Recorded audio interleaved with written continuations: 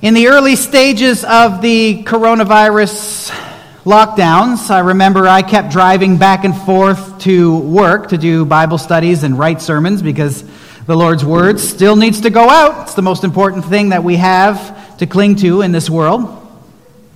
And there was a restaurant on Highway 8 that likes to post different signs, and one of the signs caused me much grief as I drove by it and read it. And the sign read this. It says, "Help! Does anyone know a good divorce lawyer? Because my wife is driving me crazy." That was what was put on this sign. And it stayed there for a good 2 or 3 weeks. And I drove by it every day thinking to myself, what a sad attempt at humor. Maybe it wasn't humor. I don't know. But the stats say that during the initial stages of the lockdown, during the first 3, 4, 5 weeks, marriages were put in great strain. And a large number of lawyers and different people in that field predicted that there would be, when the lockdowns were through, a larger number of people filing for divorce because the spouses had fought against each other than fought with each other or fought together side by side during those times of stress. It just brought to my mind, it reiterated the fact that our culture in general has a very low view of marriage, right? Marriage in our culture, generally speaking, is something that we walk into and we walk out of as it best suits us, or as it makes us happy or unhappy. And in our text this morning, Jesus will correct both the Pharisees' low view of marriage and our own low view of marriage. Now, we looked at this subject about 2 years ago, and we're going to kind of go over some of that ground again. As we look through this text, we will see Jesus reiterate the only reason that one may file for or initiate divorce proceedings. Jesus will, in this text, prohibit all remarriage for any reason unless one's original spouse has passed away. And we will see the importance of marriage and what marriage is designed to represent in the world we live in as we go through our text this morning. But before we get to all of that, let's just go back and give some context, right? We are in the Sermon on the Mount. And in the Sermon on the Mount, Jesus sat on a mountain before an assembled crowd, and he started to teach them. And he made, at the beginning, or halfway through chapter 5, one of the most extraordinary statements in the entirety of the New Testament. In chapter 5, verse 20, which is why we read it, because it's the controlling statement that guides how we interpret the rest of those "you have heard that it was said" statements, Jesus said, "Unless your righteousness exceeds that of the scribes and the Pharisees, you will never enter the kingdom of heaven." Now, this declaration right here would have staggered anyone in the crowd if they hadn't already been seated.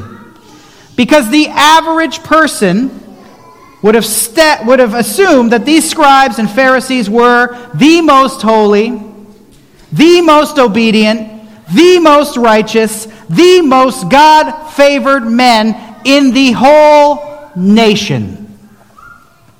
If God were pleased with anyone, they thought, it had to have been the scribes. It had to have been the Pharisees, right? Wrong. Jesus, in this sermon, clears the air. The Pharisees and the scribes, they might look righteous on the outside. They may be able to go around and show you a laundry list of obedience to the rules, but that's only because they've stacked the deck in their favor.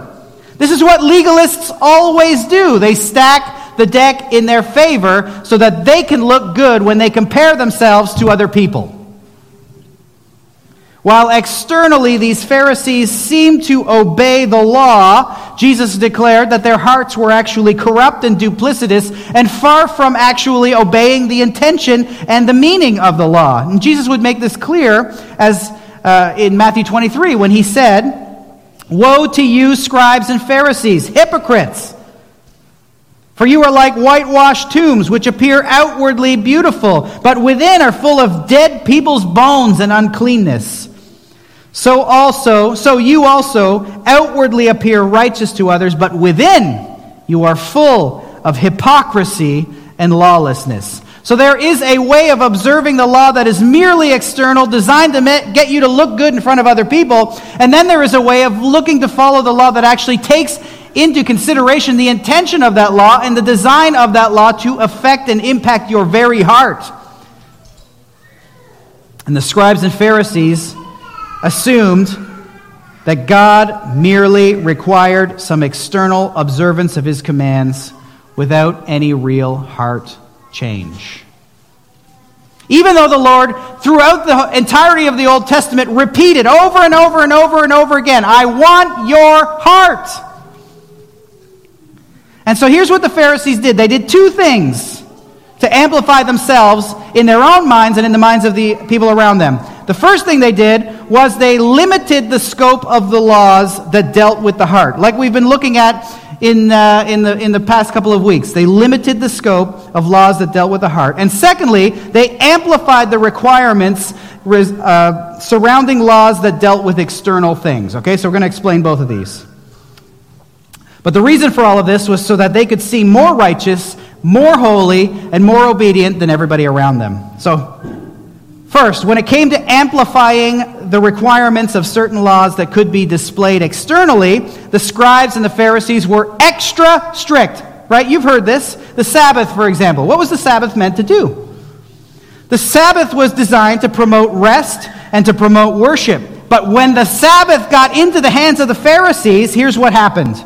They added a host of extra rules and extra regulations and extra commands that made it impossible for the common person to actually get any rest and to actually have their minds engaged in worship because they were too busy wondering, am I breaking any of the laws? Am I breaking any of the rules? But the Pharisees, whose whole lives were designed to meticulously observe the law, they would follow and they would walk around and they would just look at everybody who was disobeying their own commands and be like,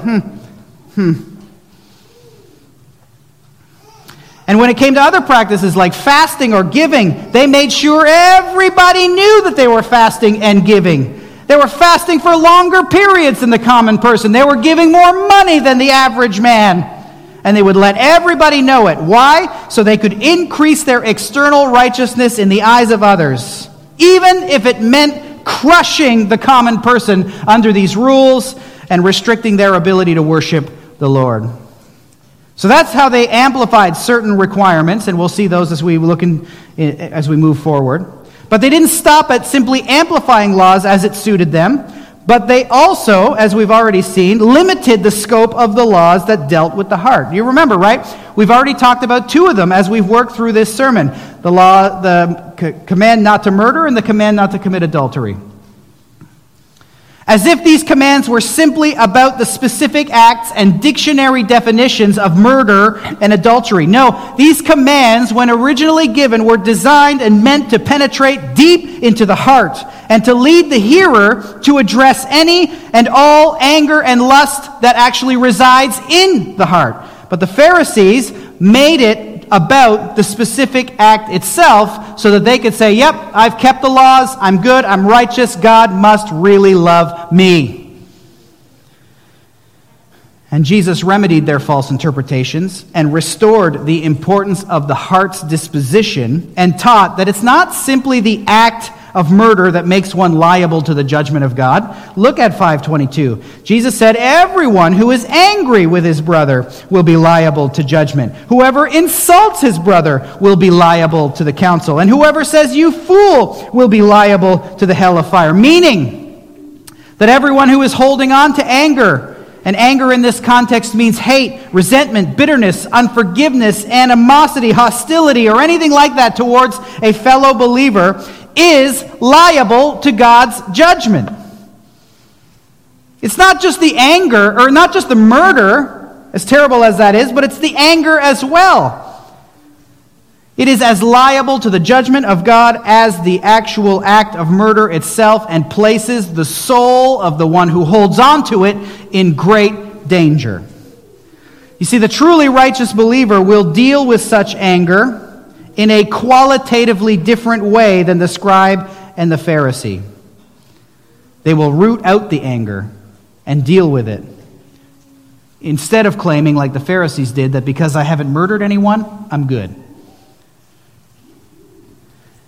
And as we noted last week, it's not simply the act of adultery that makes one liable to being, as 5:29 tells us, thrown into hell. But it's everyone who looks at a woman with lustful intent who has committed adultery with her in his heart. Everyone, according to Jesus, that even looks at a person with lustful intent has committed adultery with that person in their heart. And to look in this context refers to a purposeful, intentional observing or staring at another person for the purpose of sexual desire and or craving. So you see, everyone who looks at another out of sexual desire or craving for that person who isn't your spouse has committed adultery with that person in their heart. But even more, whoever has looked at a person in such a way has even gone so far as to violate both your own marriage if you are married and that other person's marriage if they're married in your mind. And such thoughts, said Jesus, are as wicked and as grievous and as deserving of judgment and condemnation before God as the actual act of adultery itself. The truly righteous believer, whose righteousness exceeds that of the scribes and the Pharisees, will do everything possible to root out this evil from their hearts, even if it means that we must give up our most prized and precious earthly possessions in the effort, instead of appealing to some outward observance of the law, because you might not, as of yet, have committed any actual act of physical adultery. So you see, the Pharisees amplified the law when it suited them, and they limited the law when it suited them, also that they could feel good about themselves as they lived their life among the common people. And Jesus is consistently here correcting their interpretations, phony and false interpretations, their misinterpretations of the law. And now, as we come to our text this morning, we are confronted once again with a misinterpretation of God's law in the hands of these scribes and Pharisees, who held an exceedingly low view of marriage. A view that once again accorded with their own version of righteousness before God. However, as we look and work through this morning, we will see once again the qualitative difference between the righteousness of the scribes and Pharisees and that of the true faithful follower of our Lord Jesus Christ. And here is this qualitative difference. While everyone else may view marriage lowly, while everyone else may sue and press for divorce as it suits them and walk in and out of marriages as it suits them, and then look to remarry because they can't control their lusts, the responsibility of the kingdom citizen is this: do not divorce your spouse, except perhaps on account of unlawful sexual acts committed by your spouse with someone else. And even then, that's not the highest calling. The higher calling is to forgiveness. However, the Lord understands and provides this provision because He knows the devastation that is brought upon the person who has been impacted by their partner's infidelity. And so you see in verse 31, the Pharisees said this: "Whoever divorces his wife, let him give her a certificate of divorce." So Jesus brings up one of the statements that the Pharisees were very commonly spoke. Now this line, whoever divorces his wife, let him give her a certificate of divorce, comes from Deuteronomy chapter 24. Now let's read Deuteronomy chapter 24, verses 1 to 4, so that we can understand the complete and total misinterpretation of this text by these Pharisees. It should come up on the screen. No, not on the screen? All right. Well, then open up your Bibles. You'll find it in there. Deuteronomy 24. It says this: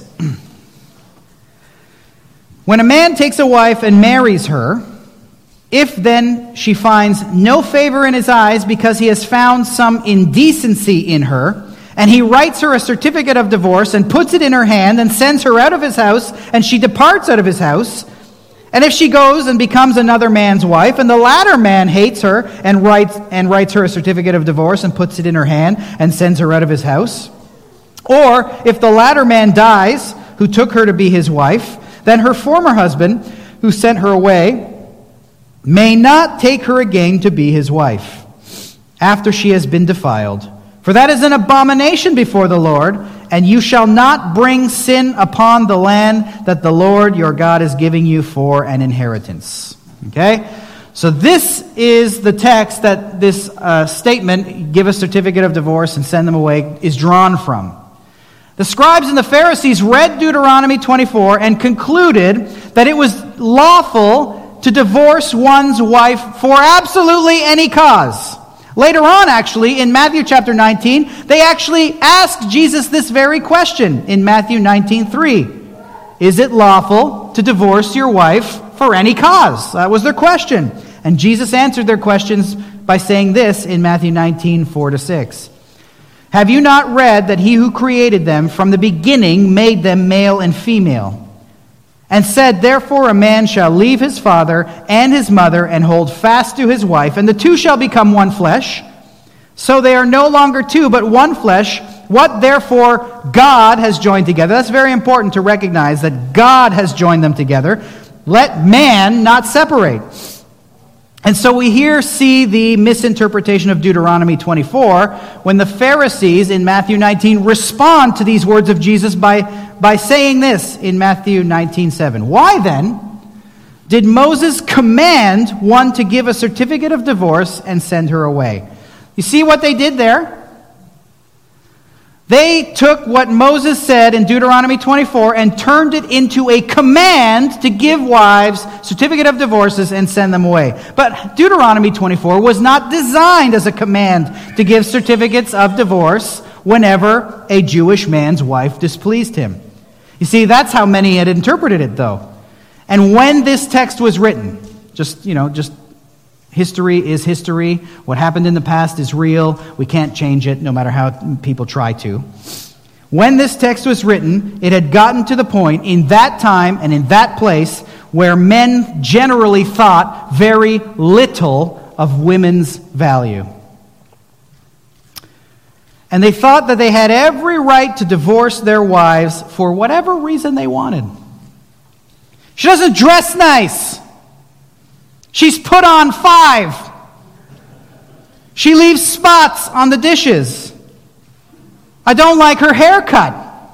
You name it, some men during this time probably used it as an excuse for divorce. And the words of our Lord in Deuteronomy 24 were designed to help women in such a culture. It wasn't designed to harm them, hinder them, or hurt them. It was designed to help them. And how does it do that? First, it limited the reasons of divorce to, if you look at Deuteronomy 24, to indecency. You see that word there? Indecency. Indecency here means, like we read in the New Testament, sexual immorality. We find an instance of this in Deuteronomy 22. You can read Deuteronomy 22, verses 13 to 21 on your own time, but the text there deals with a wife who passed herself off as a virgin when she got married. And the husband ends up finding out that his wife isn't a virgin and wasn't a virgin when they got married. Now, sometimes that accusation turned out to be true, sometimes it turned out to be false. If the accusation turned out to be false, the text tells us that the man who made the accusation was fined 100 shekels and then whipped by the elders of the city. So, don't make the accusation lightly, basically. And the two must then remain married for all of his days. However, if the accusations turned out to be true, the woman was to be brought out of the house and put to death, according to Deuteronomy 22:21, because she had done an outrageous thing in Israel by whoring in her father's house. So you see, even in the Old Testament, the reasons for initiating or filing for divorce were narrowed down to a single reason. Even though mankind, the Jewish nation, tried their best to make it about every reason they wanted to, Moses, speaking the Lord's words, narrowed it down to one: sexual immorality. The word we see in Matthew 5:33 is the Greek word porneia. Now you could probably guess what English words come from the word porneia. The word there means unlawful sexual acts with one who is not your spouse.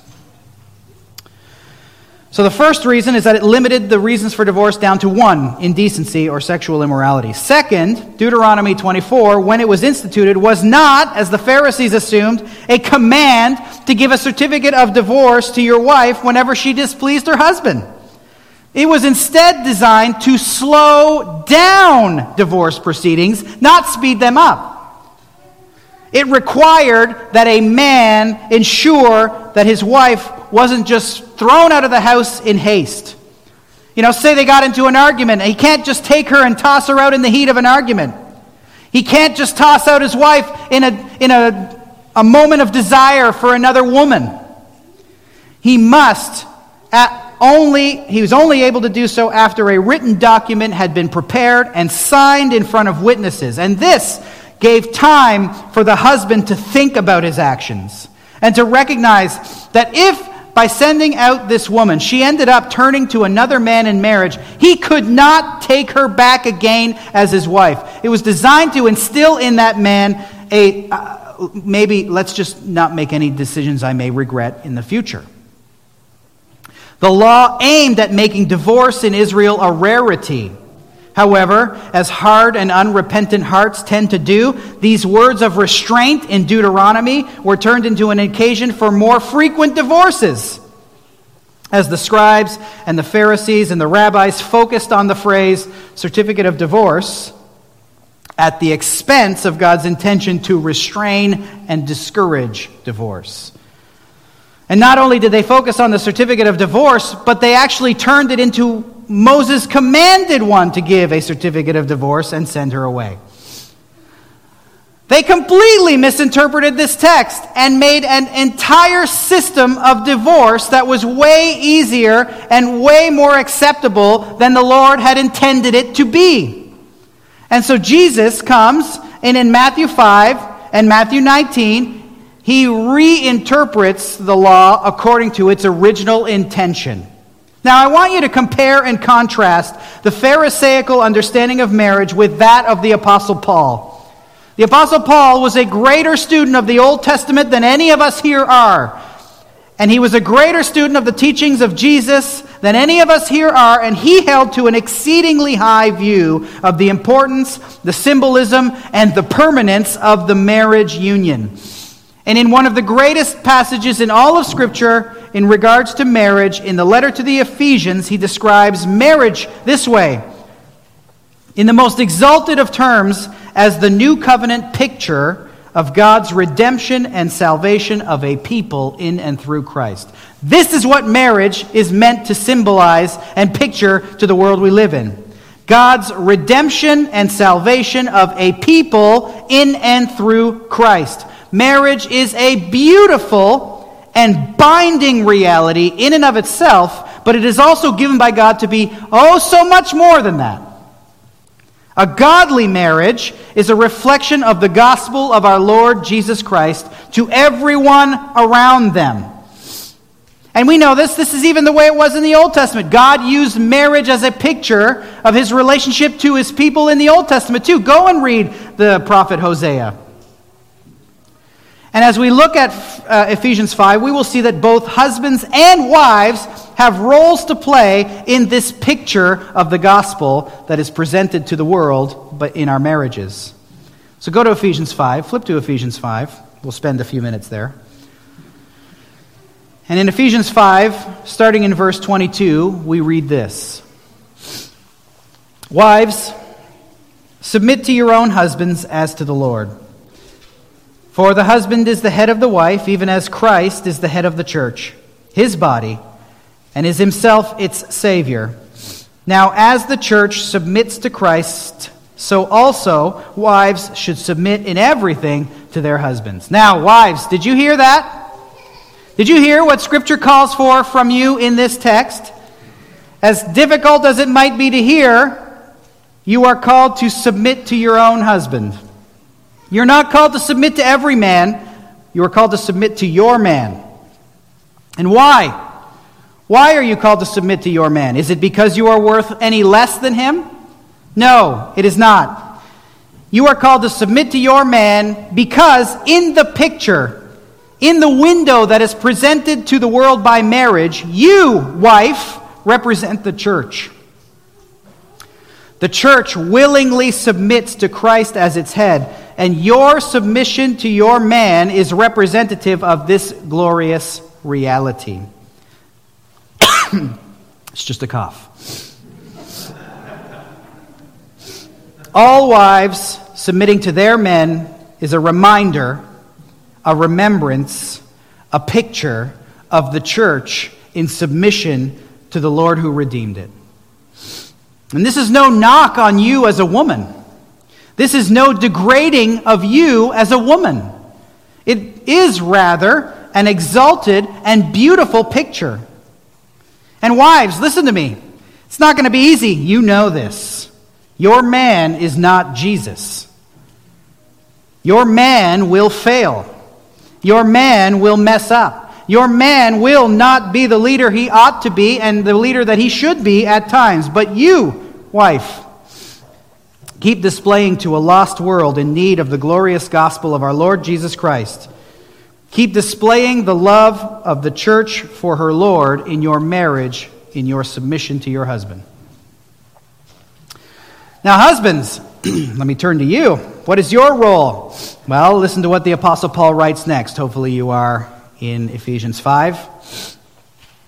Paul writes this: Husbands, love your wives, as Christ loved the church. As there means in the same way that Christ loved the church, and gave himself up for her, that he might sanctify her, having cleansed her by the washing of water with the word, so that he might present the church to himself in splendor, without spot or wrinkle or any such thing, that she might be holy and without blemish. In the same way, husbands should love their wives as their own bodies. He who loves his wife loves himself, for no one ever hated his own flesh, but nourishes and cherishes it, just as Christ does the church, because we are members of his body. Now, men, does that sound easy? No, it is not. We have the most difficult of roles to fill in our marriages. We are to love our wives. Now, let's just make this clear. This love that is being talked about here is not romance. Romance is nice, and if you're a romantic man, all power to you.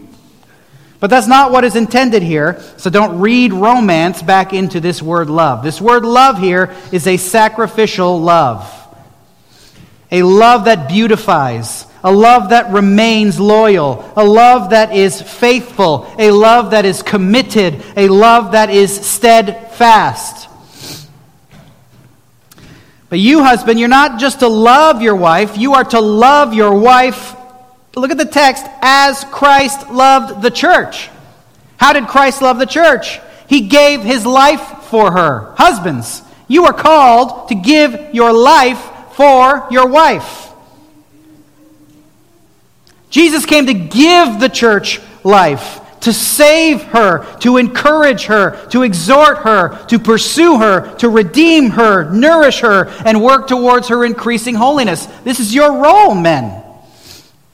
The Apostle Peter added in 1 Peter 3, verse 7, Husbands, live with your wives in an understanding way, showing honor to the woman as the weaker vessel, since they are heirs with you of the grace of life, so that your prayers may not be hindered. So do you hear that, husbands? Seek to understand your wife. Show your wife her due honor, meaning treat her gently. Husbands, you are never, ever, at any time, any place, anywhere, permitted to treat your wife harshly.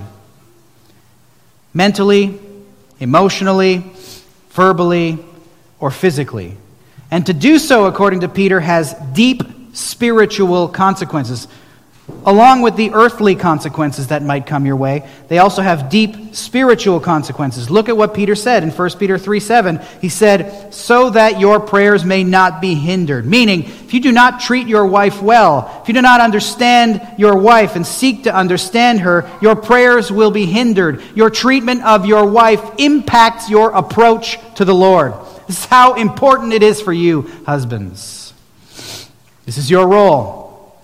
To to represent the love of Christ to those around you by the love you display for your wife. And listen, again, like we said to the wives, this is not going to be easy. There will be times when this love is difficult, when your wife doesn't act in accordance with her role. It won't be easy. Why? Because she's not Jesus, nor is she perfect like Jesus. But by the power of the Holy Spirit who lives in all of us who believe in Jesus, husband, you can be diligent in your love for your wife. And Paul has more to say to you and all husbands as he continues, saying, therefore, a man shall leave his father and his mother and hold fast to his wife, and the two shall become one flesh. So you see what happens here. Listen to this is what happens in marriage, okay? At marriage, you both enter into a lifelong relationship of exclusive intimacy with one another. Your spouse is your priority. They are, in your life, second only to Christ. Your spouse is your most important earthly relationship, and with them, you become one flesh. You become a part of a spiritual bond that is not to be broken. You become part of a committed relationship that is to be held, to be worked at, no matter what might come, no matter what the failures or shortcomings of your spouse are. And your spouse, in turn, is called to do the same with you.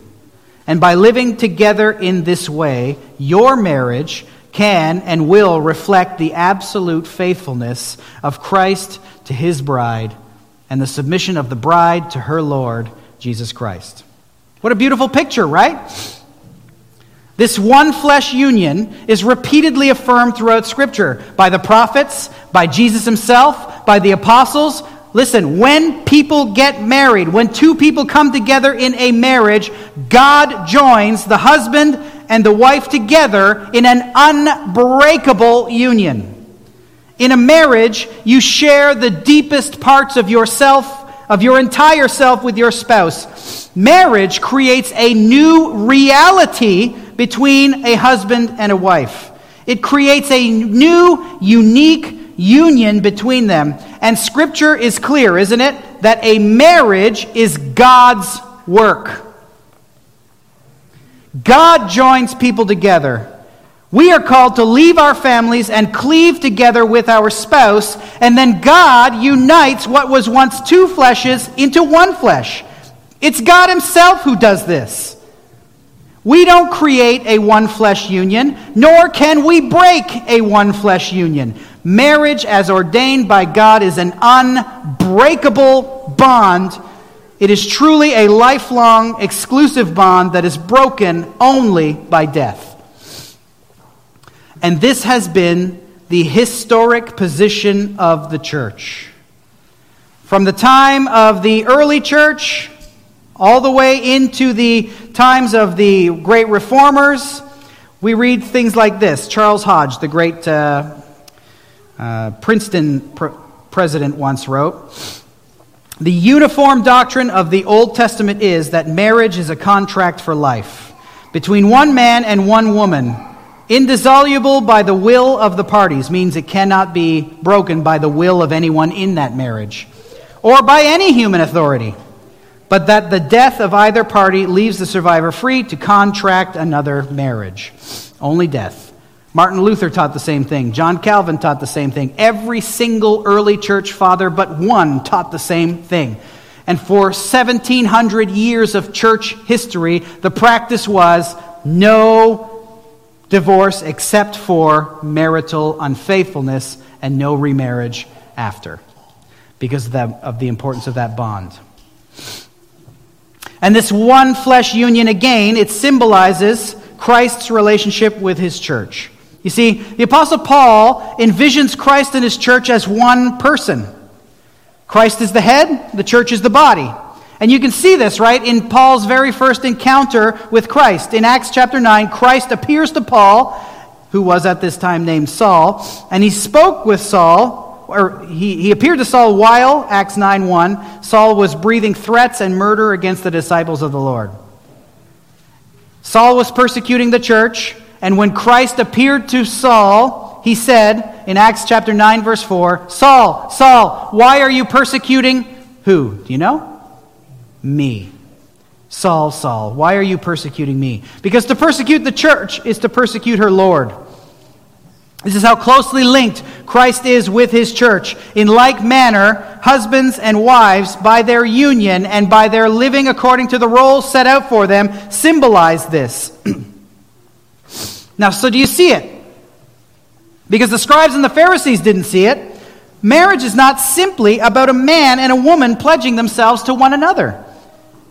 As wonderful and joyful as that is, but marriage, even in an even greater way, is a declaration of the gospel of our Lord Jesus Christ to the world.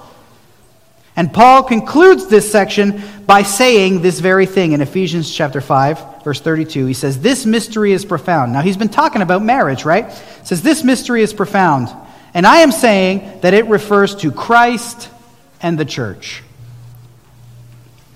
So you see, the institution of marriage is a window into the most profound of mysteries, the relationship between Christ and his church. So listen, what that means for you is your marriage is a mission. Your marriage is mission. Your marriage is evangelistic. Your marriage is a picture of Christ's redeeming love, a love that is available to any and all who come to Jesus in faith. This highly exalted understanding of marriage is what leads Jesus in our text this morning to clear up the misinterpretations of the religious leaders. When he says in our text, it was also said, whoever divorces his wife, let him give her a certificate of divorce. But listen to what Jesus says. He said, but I say to you that everyone who divorces his wife, except on the ground of sexual immorality, makes her commit adultery, and whoever marries a divorced woman commits adultery.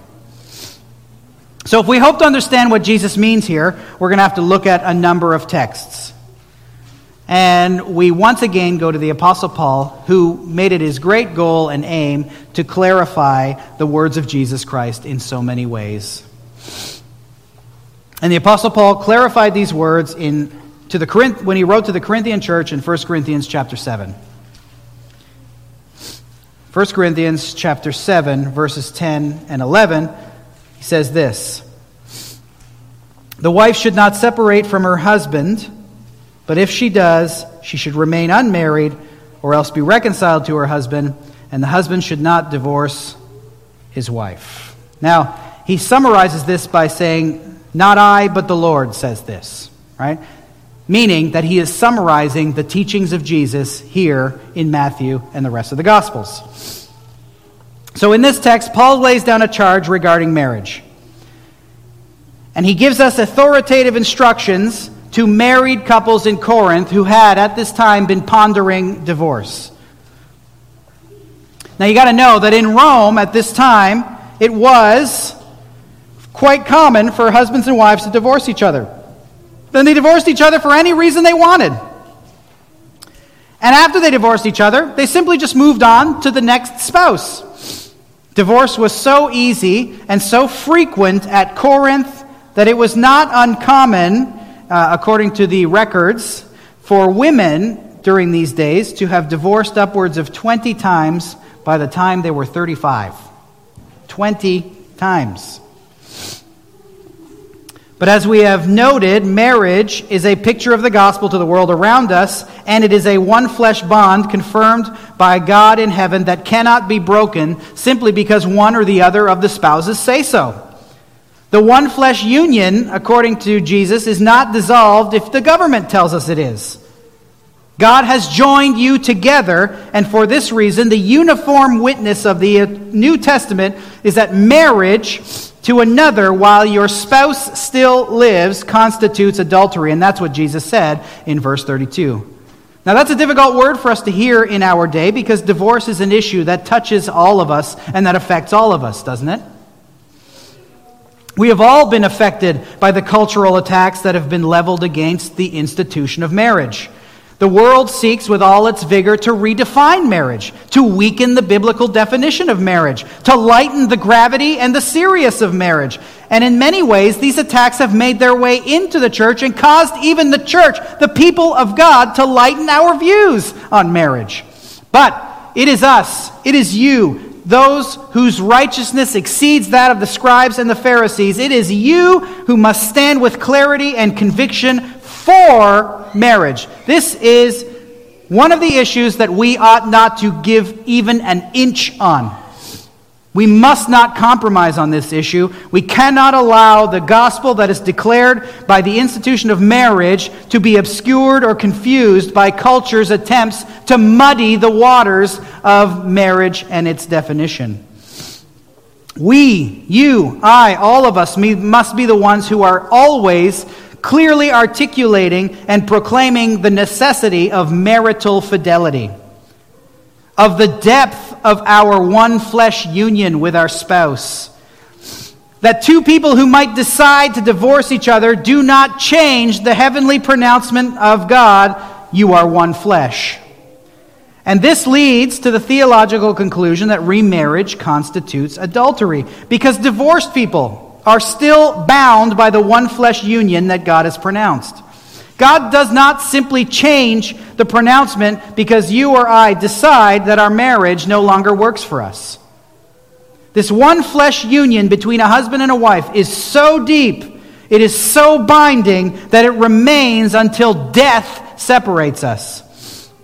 This is the high view of marriage taught by God in Genesis, taught by the prophets in their writings, taught by Jesus in the Gospels, taught by the apostles in their letters, and it is one that is difficult for us to grasp, especially in our culture of elevating personal desire and personal choice over commitment to our spouses and theological truth. Divorce is a large part of contemporary Western life, and the majority of us accept it as a regrettable yet necessary reality. And the issue of divorce and remarriage is one of those issues that we tend to step back from and loosen up on or relax our theological muscles with. And even Christians, I have heard Christians in our day attempt to widen the scope of permitted reasons for divorce. Listen, there are only two. There is only one reason why any person can actually initiate a divorce in Scripture, and that is, as Jesus says, marital unfaithfulness. But again, that's not the highest way. And then there is another in 1 Corinthians chapter 7, that if two pagans come to the Lord and one of them gets saved and the one spouse wants to leave, you can let them go. Paul says, let them leave. But even more conservative theologians in our day have become more accepting of divorce. And more liberal teaching and practice has become the norm. Divorce in our day is seemingly is very acceptable and sometimes even encouraged by Christians towards others whose relationships are sputtered. It's a sad state of affairs. When a relationship fails or there are irreconcilable differences, people head for the marriage exits and are encouraged to do so by our culture. When we don't love our spouse anymore, when we feel like our spouse no longer meets our needs or meets our desires, there is an increasing pumping on the brakes of our marriage. However, regardless of how you feel, if you are married, your marriage is real and binding. You are one flesh with your spouse, and so you must at all times avoid those mental conversations that see you convincing yourself that in some way, shape, or form leaving your spouse is permitted. It is not. God hates divorce. Divorce claws and tears at the fabric of the most wonderful and clear metaphor for God's love and relationship with His people. Marriage symbolizes God's fidelity and faithfulness. And so the power, the depth, the union of husband and wife leads Paul to lay down instructions on what we are to do if a separation or a divorce occurs in 1 Corinthians chapter 7. And those two things are: remain unmarried, number one, or two, be reconciled to your spouse. Now, to be fair, this understanding of marriage and divorce is a touchy subject, and numerous respected scholars, theologians, and whatnot come down on different sides of the issue. Scholars have written numerous works on this topic, and they all tend to fall into one of the two groups, okay? Here are the two groups that things tend to fall into. 1, divorce and remarriage are permissible when a partner is adulterous or deserts a spouse willingly and without repentance. Okay? Divorce and remarriage. The second is, while divorce might be permitted for certain very specific reasons, all remarriage while the partner lives constitutes adultery. So we walked through these a couple of years ago, but I'll remind you of of how this works here. So the dominant position of the church for the first 1,000 years was that all remarriage while the partner lives is adultery. Every church father but one interpreted the words of Paul and the words of Jesus in this light. They were unequivocally and without question teachers of the idea that remarriage after divorce was unacceptable. It wasn't until the rise of the more human-centered culture of the 16th and 17th centuries when the famous and influential man named Erasmus of Rotterdam sought to loosen those tight restrictions on marriage and divorce in the church. And from that point on, we have seen an explosion of permitted reasons for divorce and the acceptance of remarriage. The early church did not practice remarriage. The Romans did, the Jews did, but the early church didn't.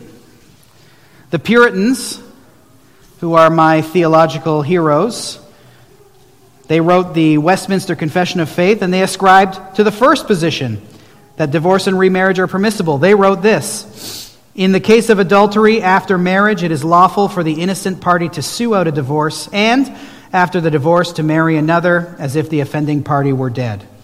And this is a view held in our own day by respected men like Dr. John MacArthur. On the other hand, the London Baptist Confession of 1689, the one that we're going through as elders, I think we're on page 2 after 2 years, right? We're on page 2. They wrote a little bit later, and they took all the best parts of the Westminster Confession of Faith, and they removed the remarriage clause because they disagreed with it. And this view of divorce permitted for certain reasons while remarriage constitutes adultery is held by respected theologians and pastors in our day like Dr. John Piper. And so Paul will summarize Christ's teaching on the subject. So let's try to get down to the nitty-gritty of what is happening here. Is it permissible to remarry after a divorce? Or is it, like Jesus said, adultery? 1 Corinthians 7, 10, and 11, again, says the wife should not separate from her husband, but if she does, she should remain unmarried or else be reconciled to her husband, and the husband should not divorce his wife. So this is the Apostle Paul's summary of Christ's teaching on the subject of divorce and remarriage. Husbands and wives ought to do all in their power to avoid separation and divorce. But if a separation occurs, 2 and only 2 options are given. 1, remain married. 2, be reconciled.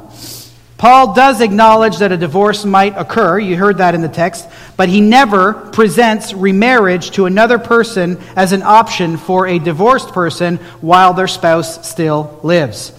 Reconciliation with one's original partner or the single life are the only 2 options he acknowledges. And our Lord himself, Jesus, taught that the marriage bond is not dissolved because one or both parties opt to end it. Neither spouse has the right to leave the other, except for sexual immorality. Listen to me here. You gave up your right to leave your spouse when you offered them authority over your body when you entered into the marriage covenant with them. You do not have the right, nor does any human authority have the right to dissolve a marriage union. And this is a view of marriage that ought to lead married couples to fight for their marriages, to labor for better marriages. Listen, if we are married, or if you hope to marry, this truth ought to elevate the gravity and the seriousness with which you enter into a marriage covenant. To elevate the unbreakable one-flesh union you enter into upon marriage. This is a very serious consideration. And in order to do this, Paul sent the Corinthian readers to the words of Jesus on the subject in order to elevate this idea and this understanding that is marriage, and to understand the gravity of the one flesh union pronounced upon a husband and wife. Listen to Luke 16:18. These are the words of Jesus. He said this: "Everyone who divorces his wife and marries another commits adultery. And he who marries a woman divorced from her husband commits adultery. Do you hear that? Everyone. Everyone who divorces his wife and marries another commits adultery. These are the words of Jesus, crystal clear. And in Mark chapter 10, Jesus again places the idea and importance on the idea of one flesh. The husband and wife are no longer two, but they are one. And when the disciples asked for clarification on this one flesh, Jesus said, again in Matthew 10 verse 11, whoever divorces his wife and marries another commits adultery against her. Now why would that be? Because they are one flesh. The new marriage did not change that reality. And Jesus continued, if she divorces her husband and marries another, she commits adultery. Why? Because they are one flesh. Just because they decided to part ways, it does not change the spiritual truth of their one flesh union. Now, if you are like practically everyone who reads these texts, you are probably wondering, nay, maybe even screaming, for me to address the phrase, except for sexual immorality, that is found in only Matthew 5:23 and Matthew chapter 19. When Jesus said, and I say to you, whoever divorces his wife except for sexual immorality and marries another commits adultery. Now, many have understood this to be an exception clause for remarriage. But to understand this phrase in that way would contradict Paul's summary of Christ's teaching on the subject in 1 Corinthians 7. It would also contradict the words of Jesus in the Gospel of Luke and in the Gospel of Mark. Therefore, we must understand the clause as providing an allowable reason for divorce. Marital unfaithfulness is the only allowable reason to file for a divorce in the active sense, but it is not a permission to remarry, which Jesus has clearly stated over and over and over again is a commission of adultery. And the disciples, hearing this, understood what Jesus was saying. They understood the seriousness of the connection that is being explained to them by Jesus. And so in Matthew 19:10, here is their response to what Jesus has just taught them. If such is the case with a man and his wife, it is better not to marry. Marriage is that serious. Marriage is that binding. But also, recognize the validity of the question. Everyone who's contemplating marriage, who wants to get married, who's thinking about marriage, you should ask that question. If such is the case between a man and a wife, is it better for me not to marry? That's a legit question. Seriously wrestle with the realities of marriage. But marriage is good. It is a wonderful gift of God. The disciples understood that Jesus was declaring the lifelong nature of a marriage. And Paul also in Romans 7 referred to the lifelong nature of a marriage in order to illustrate the theological truth that the death of Christ dissolves the dominion of and our captivity to the law's consequences. Jesus used marriage as a picture. Listen to Romans 7. Do you not know, brothers, for I am speaking to those who know the law, that the law is binding on a person only as long as he lives? For a married woman is bound by law to her husband while he lives. But if her husband dies, she is released from the law of marriage. Accordingly, she will be called an adulteress if she lives with another man while her husband is alive. But if her husband dies, she is free from that law, and if she marries another man, she is not an adulteress. So here's the clear teaching of Christ and Paul in regards to marriage. It is a binding, lifelong, one-flesh union, and those who divorce, in the words of the Lord through Malachi, do violence to themselves. And we are all therefore called to guard ourselves against such violence.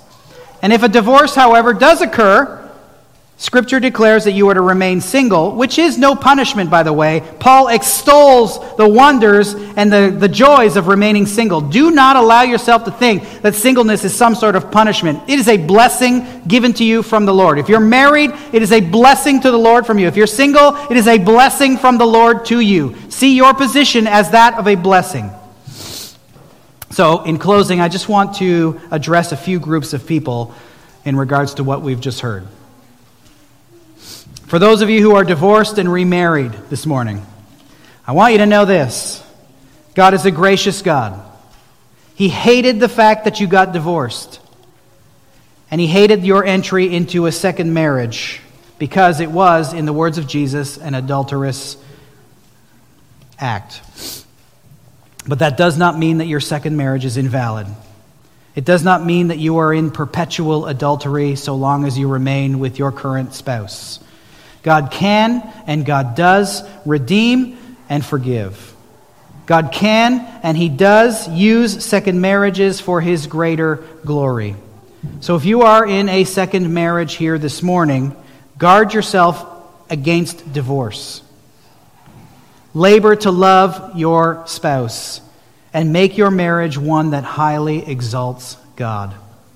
And should a separation occur again, two options are available to you. Remain single or be reconciled to the woman you or man you are married to right now. For those of you who are divorced and have not yet married, hear the counsel of Paul for you. It is better that you remain as you are. The single life is not a torturous one. It provides you, as the Apostle Paul says, with an opportunity to serve the Lord with greater clarity and focus. The two options are open to you: remain single or else be reconciled to your spouse. And as difficult as it is to hear, if your spouse has remarried, you are left with one option: remain single and serve the Lord with great gusto in your singleness.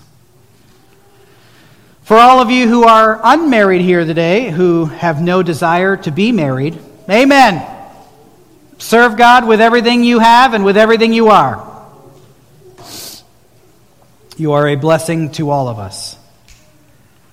For those of you here who are unmarried and who hope to marry at some point, listen to me. Seriously consider the gravity of marriage. You get one shot. Seriously consider what it is you are entering into, and hear the disciples' response to the lifelong binding nature of marriage once again, and take their words seriously. If such is the case of a man and his wife, it is better not to marry. Do not simply enter into a marriage with little care or no concern. This is something to be serious about. In the days of the Corinthians, marriages were arranged. Same with the Jews, meaning the parents would do all of their due diligence to select a mate for their child. I sometimes, our culture doesn't like that idea. I think it's great. I want to choose my kids' spouses.